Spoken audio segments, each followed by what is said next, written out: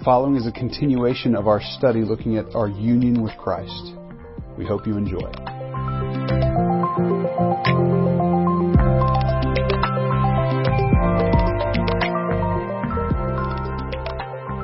Jerry Lynn and Mike and Addie all wanted to say hi to you all tonight. So they passed along their greetings to you.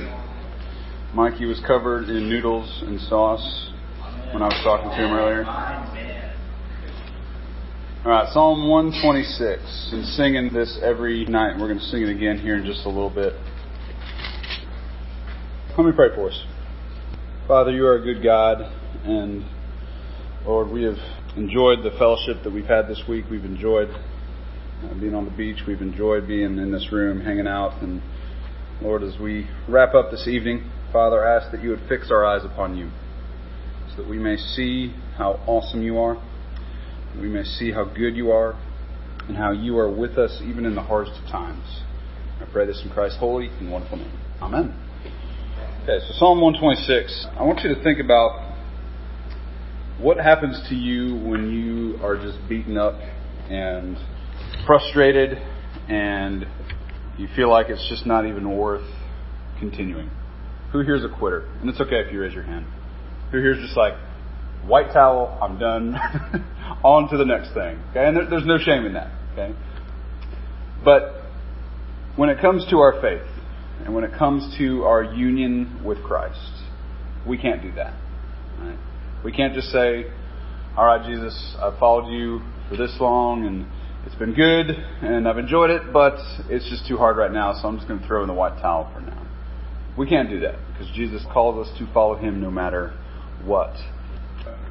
Being a failure and constantly feeling like things are just never going to get better, it's a pretty common thing for a lot of us. You know, we go through experiences, we go through trials, and sometimes we just don't even know when they're going to end. And I was thinking about people throughout history that have just been beaten up over years and years and years. And I want to read just a couple things to you here and see if you can guess who this is. This person failed his own business at the age of 22. He ran for legislature and was defeated at the age of 23. He started another business and that failed at the age of 24. He was elected into legislature at 25. His girlfriend died when he was 26. He had a nervous breakdown at 27. He was defeated for Speaker of the House at 29. He was defeated for elector at 31. He was defeated for Congress at the age of 34. He was finally elected to Congress at 37. Defeated for Congress again at 39. Defeated for Senate at 46. Defeated for Vice President at the age of 47. Defeated again for Senate at the age of 49. And was finally elected President at age 51. Who do you think that was? It was Abraham Lincoln.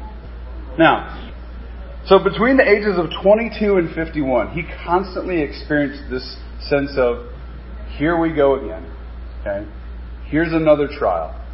Here's another stumbling block in my way. Here's another thing that's keeping me from doing what I want to do. But what did he keep doing?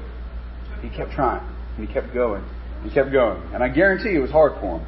But he kept pressing on. So, again, have we ever just been so just defeated and just exhausted of our circumstances that we just want to pretend like they don't exist, pretend like we can just disappear from them?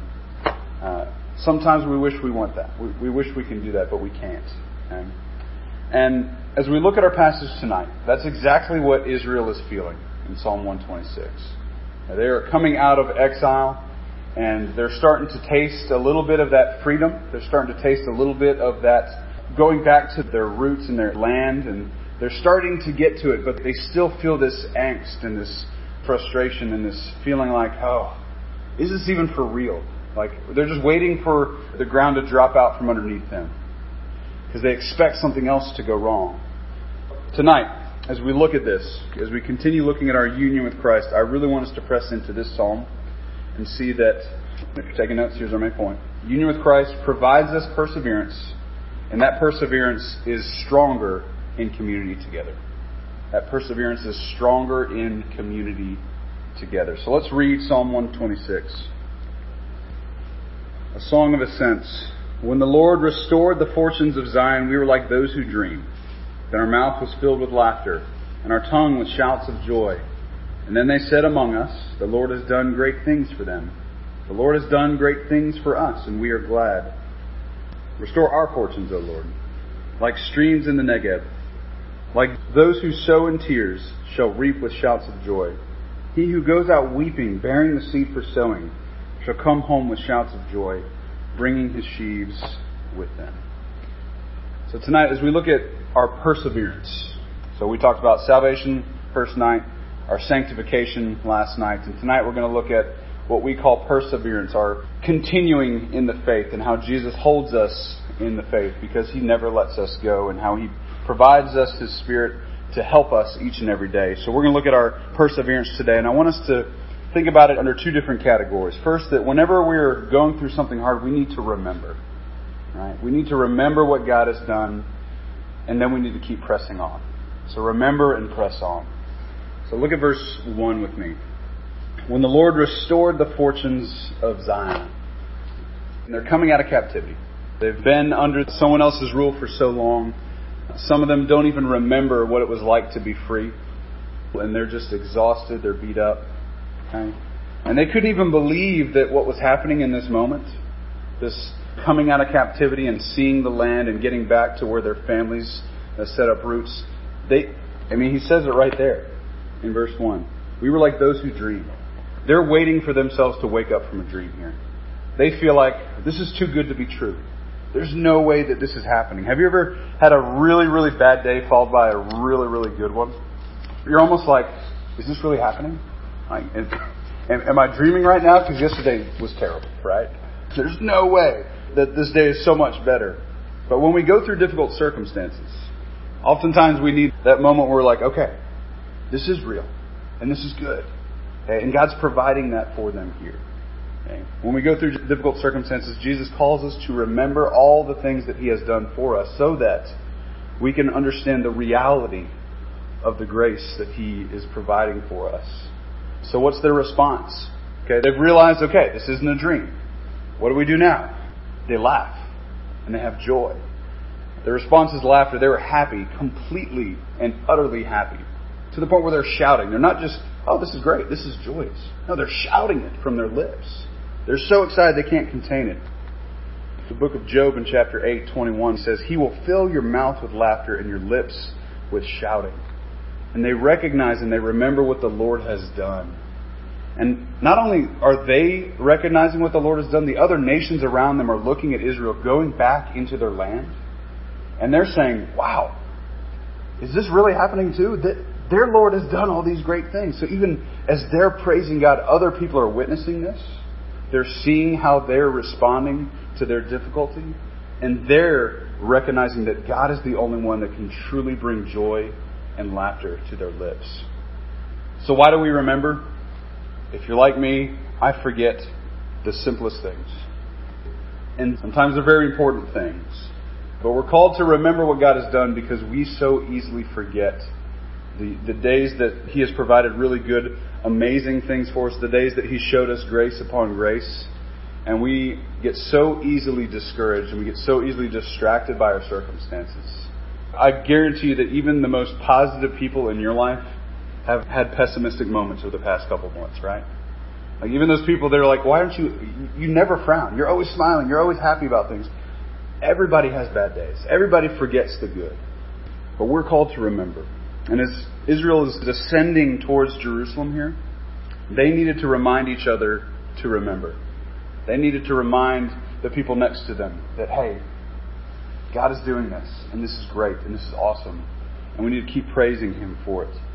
Because for them it was good. They were on their way, but there were still others who were still in exile, still experiencing some difficulties. So it brought them joy, but it was still a little bit complicated.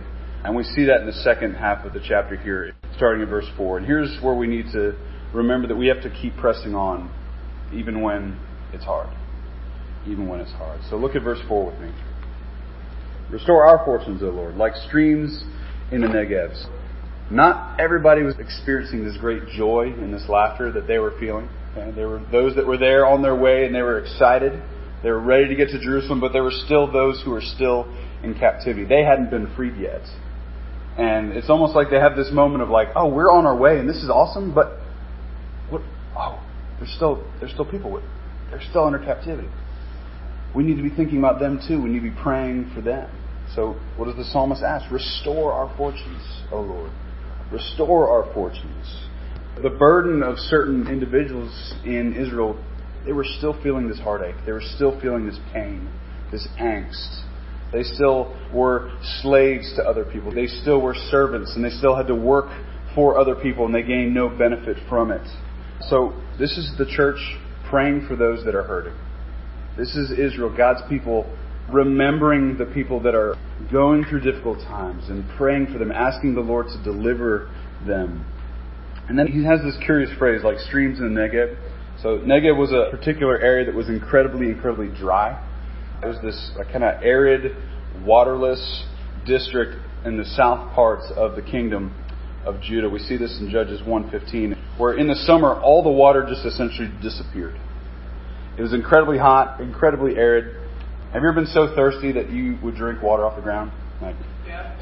People in this area would drink whatever water they could get because it was so sparse. So they're asking God to restore the nourishment, restore our grace, restore our faith, so that we can remember and see all the good things that you have provided. Even in the midst of a dry, arid season, we are called to remember. And we're called to look to Him. The restoration of Israel has been only as if it was this tiny little trickling stream, and they're asking God to restore it to a river flowing with water. And in its due season, in God's timing, He's going to do this for them. He's going to do this, but He has them going through it for a reason. Now, I guarantee you all of you have had some sort of experience in your life, maybe many experiences where it's caused you to doubt God, or to doubt His faithfulness to you, or to doubt His love to you. And you've probably questioned, God, why would you ever put me through this? Why would you ever have me experience these difficult things? And while we go through those things, God is trying to lean in and tell us, yes, I have you going through these things so that you will trust in me, so that you will lean in and follow me, and know that my grace is sufficient to get you through whatever it is that you are trying to get through. And part of the beautiful thing of that is He gives us community to help us do that. Right? The church is meant to push each other along. So we talked about how the community of the church is to be constantly reminding each other of our salvation. Our community is constantly to be building us up in sanctification. But our community, our youth group, our church, we're called to be reminding each other to keep pressing on to. That even in the midst of difficult, waterless, arid seasons, we have to remind each other to keep pushing forward, because we so easily just want to give up.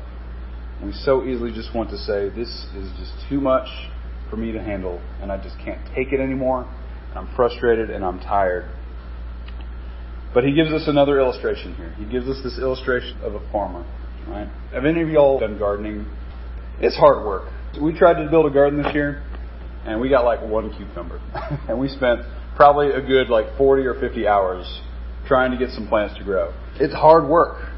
And oftentimes, agriculture, those that work on farms, those that work in fields, it's a labor of sorrow. It's a labor of just, I really hope that this actually comes through for me. Because if it doesn't, I don't know what I'm going to do. It's hard work. It can feel hopeless at times. And for Israel, their sowing has been hardship for them. Their sowing has been following God in the midst of difficult circumstances and saying, is this really worth it for me? It's been such hard work, and it's been so hard that it's brought them to tears at this point. And that causes their hearts to feel sorrowful. But Jesus is telling them that I'm going to turn your sorrow into joy. I'm going to restore you. I'm going to build you up. Even though you're still hurting. You can grieve, but you can grieve with hope. So, what do? They're working, they're toiling, but they go out weeping. They go out anyways, right? They don't just say, I'm not going to go out today. They say, I am exhausted and I'm tired, but Lord, help me today, and we're going to keep plowing this field. We're going to keep striving to glorify you even when we don't want to. So they have songs of joy in the midst of their tears. And that's such a beautiful picture. And the point of this illustration here in the Psalms is to cheer the hearts of those that are brokenhearted. It's felt impossible for them to get out of exile, but here they are, almost there. And Jesus is saying, keep holding on. Keep holding on. I've been running lately, and I'm not built like a runner, obviously. So this has been a challenge for me. Do y'all know Andy Hurley? He plays keyboard at the church. He just bought a house around the corner from me. And he's been running with me a couple mornings a week. We wake up at the crack of dawn, and we go running at 5 o'clock on Tuesdays and Thursdays. And the first couple times I did it, I probably made it like 100 yards before I had to stop. Okay. The next day, I made it like 150. And then I started to see myself building up this endurance, right? And I ran 2 miles straight for the first time in my life a couple weeks ago, and it felt awesome. Now, but I tell you, there were so many days where I was running with Andy, and I just wanted to say, you know what? I hate this, and I don't want to do it anymore. I just want to throw in the towel, and I just want to give up. But instead what I saw is he was challenging me. He was pushing me, encouraging me to go further and further. And I built up a little bit of an endurance to the point where I could run further and further and further. And I don't want to say I enjoy running, but I'm enjoying it more than I used to. And I'm seeing the fruits of that labor. I'm seeing the fruits of that perseverance. And I wouldn't have seen that if I just said, you know what? I'm going back to bed. And that's exactly how we as a church have to be for one another, right? In the midst of wanting to just give up, in the midst of just saying this is just too hard, we need to be pushing forward. We need to be encouraging one another to keep going. We've said this so many times. Sometimes this COVID thing just feels hopeless for us, right? We feel like everything's starting to get better, and then all of a sudden Governor Abbott puts this mask order in effect, and all of a sudden things are getting shut down again. And it's just, Lord, when is this going to end? But this is a great start for us to keep persevering, to keep pushing on. Y'all know I don't like Zoom. I hate Zoom. It stinks. I don't like looking at y'all on screens. I like looking at you in person like I am right now. And it's great. But even as we still do some Zoom stuff, and even as we try to squeeze in some in-person stuff, I want to encourage you to keep pressing on. We need each other. We need to encourage one another. We need to keep challenging each other to keep working for the sake of building one another up. And I guarantee you, it's going to be worth it for us. It's going to be worth it for us because it's going to grow us closer together. It's going to grow us closer to Jesus. As we weep together over the circumstances that we are going through, we're also going to be stronger because of it. Because that's what the church was built for. The church was built for times like these. Sometimes it doesn't seem like it, but the church was built for times like these because we have to surround each other because God calls us to. So turn to Psalm 30 real quick. I want to end with this. Psalm 30, verse 5. It says, "For his anger is but for a moment, and his favor is for a lifetime. Weeping may tarry for the night, but joy comes in the morning." His favor is for a lifetime. He has saved you, He's sanctifying you, and He's persevering you each and every day. And that favor is never going away. It's never going for you, it's never going away for me. It's never going away for all those who are in Christ Jesus. And He is saying, keep going. Keep pressing on. My encouragement to y'all, my challenge to y'all, is that when it seems hopeless, when you guys are exhausted, encourage one another. It's okay. We're in this together. Amen? Amen. Let's pray. Father, we ask for your strength. We need you, Lord. Please help us to persevere. Please help us to keep on going. Please help us in the midst of difficult circumstances.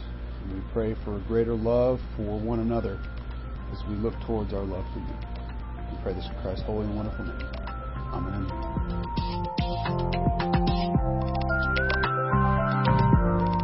Thank you for tuning in. We hope this has been helpful for you. Please keep an eye out for more audio upcoming from WIN.